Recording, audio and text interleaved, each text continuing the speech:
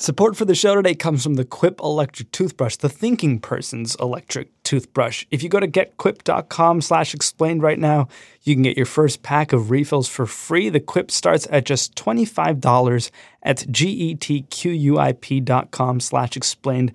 Over 1 million people have purchased the Quip.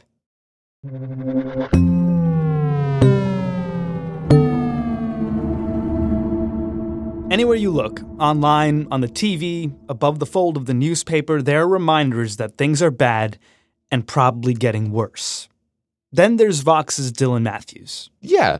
He hosts a podcast called Future Perfect, and it's all about radical ways to make the world a better place. Yeah. And contrary to almost everything you'll see or read out there, Dylan actually believes the world is getting much, much better right now. Yeah, I think the news and social media platforms both have a kind of negativity bias. I mean, thing goes according to plan isn't really a news story. Thing goes badly awry is a great news story. And I think also things have been going less fantastic in America than they have in the world overall. If you zoom out from the US and look at major trends in living standards for humanity as a whole, the trajectory is pretty good. President Trump delivers his second State of the Union tonight, but we thought we'd take a look at the state of the world with Dylan. When he talks about the world getting better overall, Dylan focuses on 3 things: poverty, health, and then governance. We started with poverty. So we've had a really dramatic drop in extreme poverty over the last 30 years or so. Starting in 1981, when the World Bank started putting these numbers together, the rate of people living under $3.10 a day or less fell from 41% to 8% in Brazil from 1981 to 2014. It fell from 99% in China in 1981 to 11% in 2013. Wow. And you see falls in India, you see a smaller fall in sub-Saharan Africa.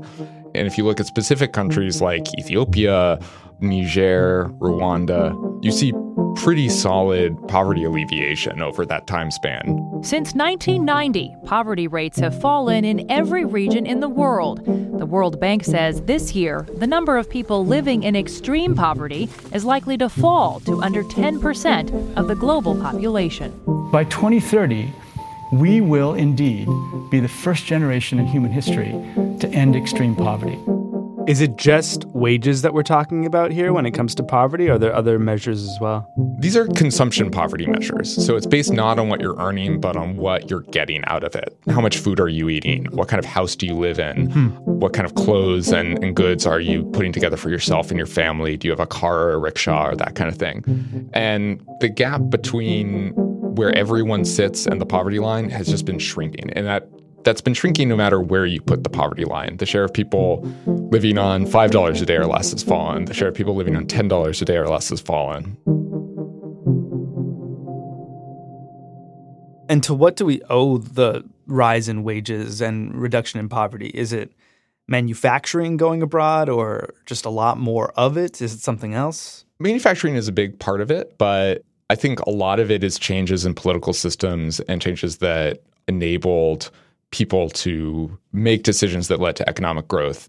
So in China, 1976, Mao Zedong dies, had overseen the Great Leap Forward in the Cultural Revolution, where tens of millions of people died. And eventually, after a brief power struggle, Deng Xiaoping comes into power, starts setting up these special economic zones in the south of the country for export-based industries. And you saw this migration from rural poverty, where you were relying on subsistence agriculture, into cities to do wage labor. Yeah. That's not a glamorous thing.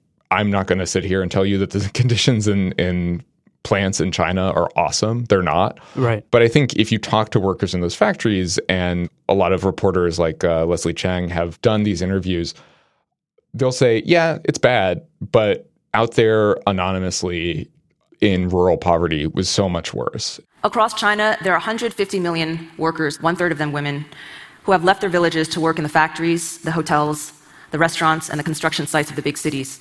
And it is globalization, this chain that begins in a Chinese farming village and ends with iPhones in our pockets and Nikes on our feet, that has changed the way these millions of people work and marry and live and think. Very few of them would want to go back to the way things used to be. So does the reduction in poverty in places like South America, Africa, Asia go hand in hand with better health overall, the second item on your list of why things are getting better? Yeah, I think in general, if you look across countries, the richer a country is, the better their health outcomes.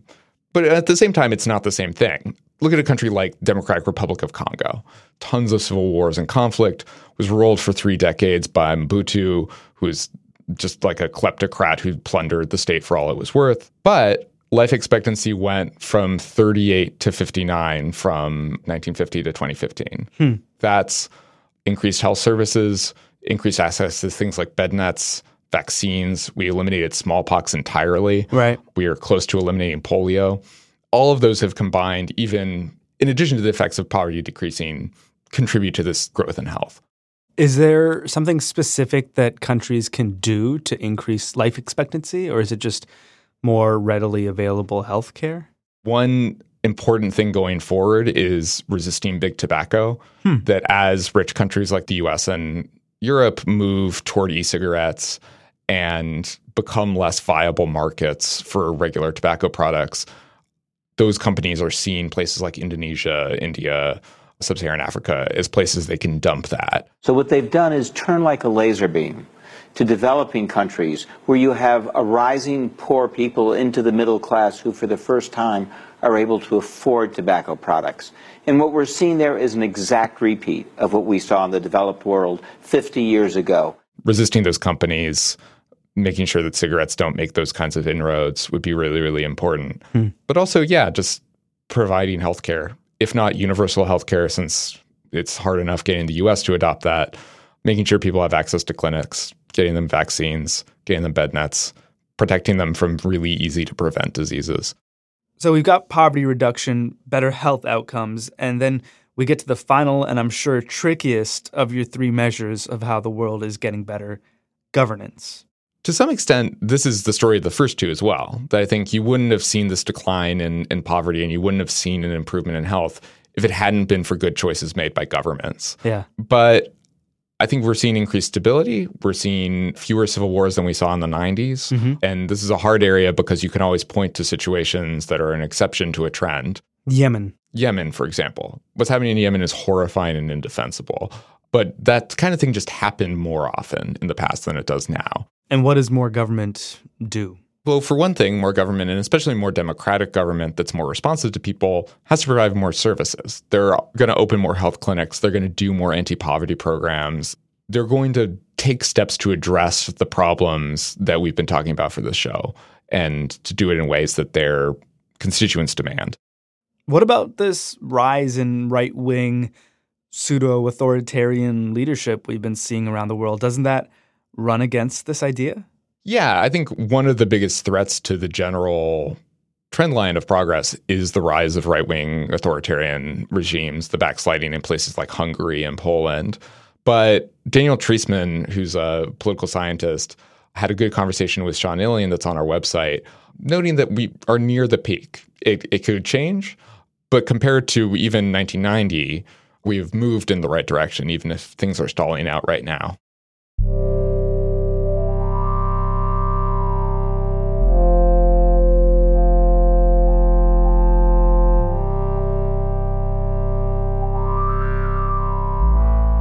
If things are getting better, why do they feel like a trash fire? That's next on Today Explained.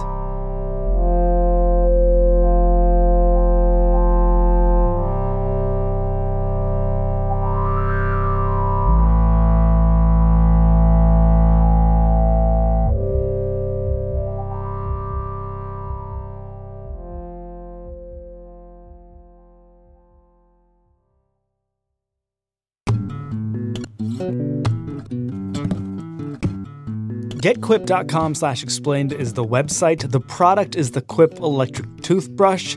It's one of the first electric toothbrushes accepted by the American Dental Association. It's got thousands of verified 5-star reviews, and it's sensitive.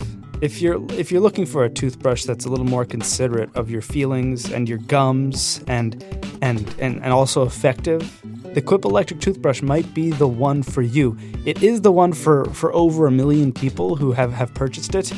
Probably not all at getquip.com/explained, but getquip.com/explained is where you can get it. It starts at just $25 from there. You can get fancier. You can soup the thing up. You can get different colors. You can get like a whole family plan. Either way, you start at the bottom, the top, you're going to get a first set of refills for free.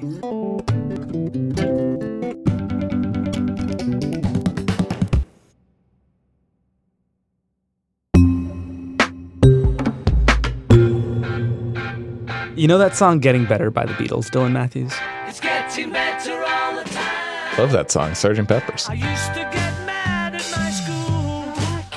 It's Paul saying things are getting better, they're getting better all the time. And then John comes in and he goes, it can't get no worse. I've got to admit, it's getting better. A little better all the time.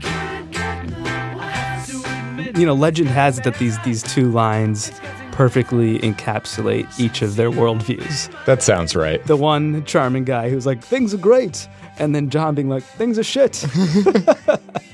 So, I mean, to push back a little bit on things getting better everywhere, why does it feel like things aren't? Well, I think one thing is that people don't experience life in the world. They experience life in their community, their city, their country. Their bubble. Well, not even a bubble, but just I think to be human is to have a limited window into the world. And our corner of the world has, in certain respects, been left out of some of the progress. There's a famous chart that was first made by an economist named Branko Milanovic and then updated by Thomas Piketty and Emmanuel Saez. And it shows where economic growth has gone from 1980 to 2016.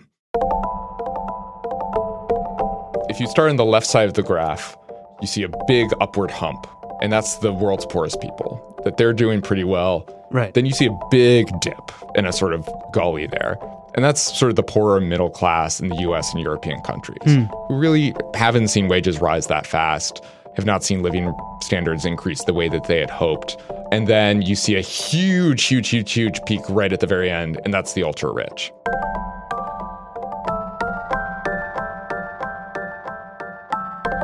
And so if you're living in America, you're far away from where the huge poverty reductions have happened. And the huge poverty reductions are still smaller in comparison to their initial income than the huge increase in the wealth of wealthy people you see all the time, the billionaires you see on TV. And I think people are fair in being pissed off about that. It doesn't have to be that all this progress for the world's poorest people comes at the expense of working class people in rich countries.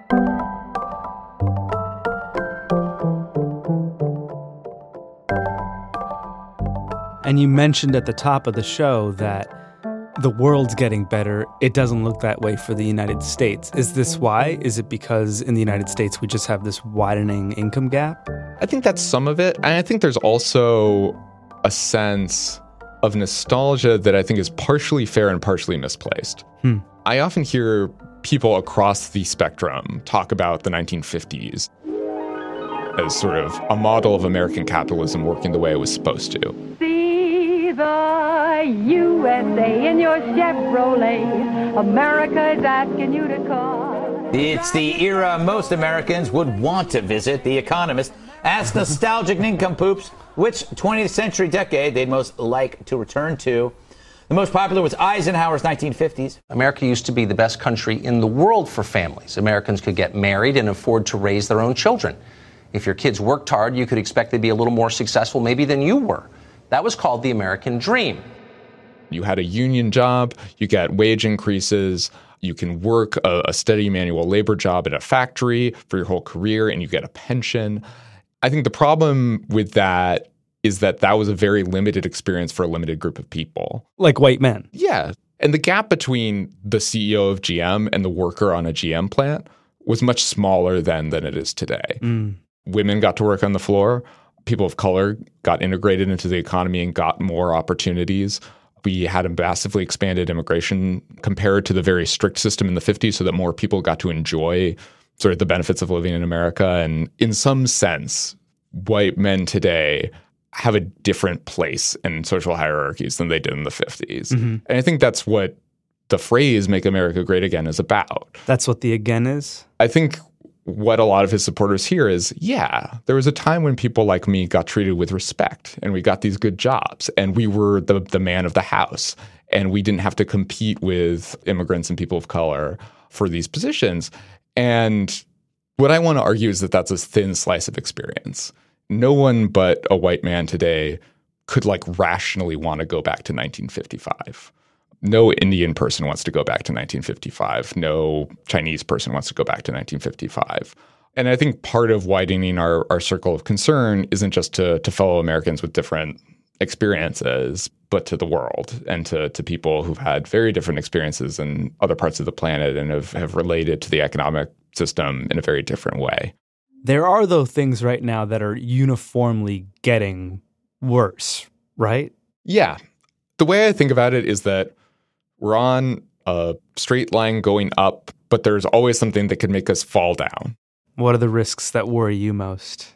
I'm worried a lot about climate change, as I suspect you are, and I think a lot of people in the country are now. Right. I don't have a clear image of what America looks like in 2050 when the oceans have risen that much and Miami's maybe underwater, but it looks very different. And it could be that our median forecast for that is off, and it's actually way worse than we think. Mm-hmm. That will hurt millions of people, but it could also roll back some, if not all, of this progress against poverty, since a lot of poor countries like Bangladesh are in very low-lying areas and are very vulnerable to rising seas and the effects of climate change. You might see more crop failures because of drought, for instance. Mm-hmm. I worry about authoritarianism, as we mentioned. I worry about what's happening in Poland and Hungary. I worry about the potential for that happening in the U.S. and other rich industrialized countries. And I'm worried a lot about CRISPR, which is something we haven't talked about yet. Gene editing, we've talked about on the show a couple of times. There are people in labs trying to figure out how diseases work and who are doing that by trying to make versions of the flu deadlier and deadlier. Right. And it's also getting easy enough to edit these things that an enterprising undergrad in biology might be able to do the same with less benevolent intentions. Right. And all it takes is one person doing that to set off something really, really bad, or one person in a lab doing that kind of work, making a mistake and leaving a door open or something. So that keeps me up at night. But you're the positive guy. You can't leave it at CRISPR keeps you up at night. There's always going to be things that threaten to knock you off the course. And I think it's good to know that things can get better.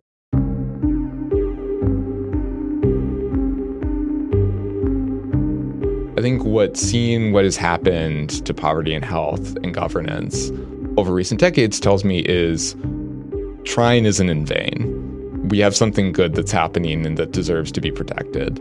And precisely because there are things that could knock it off course, that makes protecting it all the more important.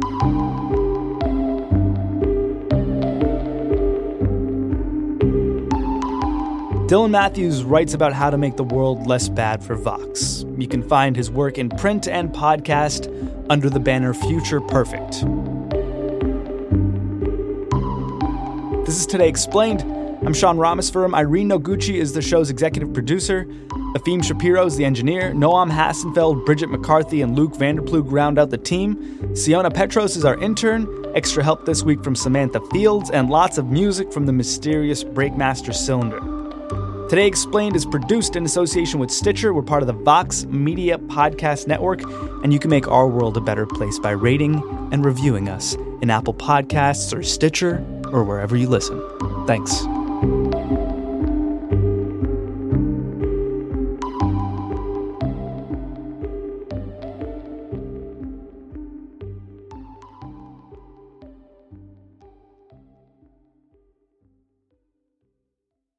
Thanks again to Quip for supporting the show today. Over 1 million people have been like, yeah, the Quip. That's for me. You can do so at getquip.com/explain. The Quip starts at just $25 and your first set of refills is free at getquip.com/explained.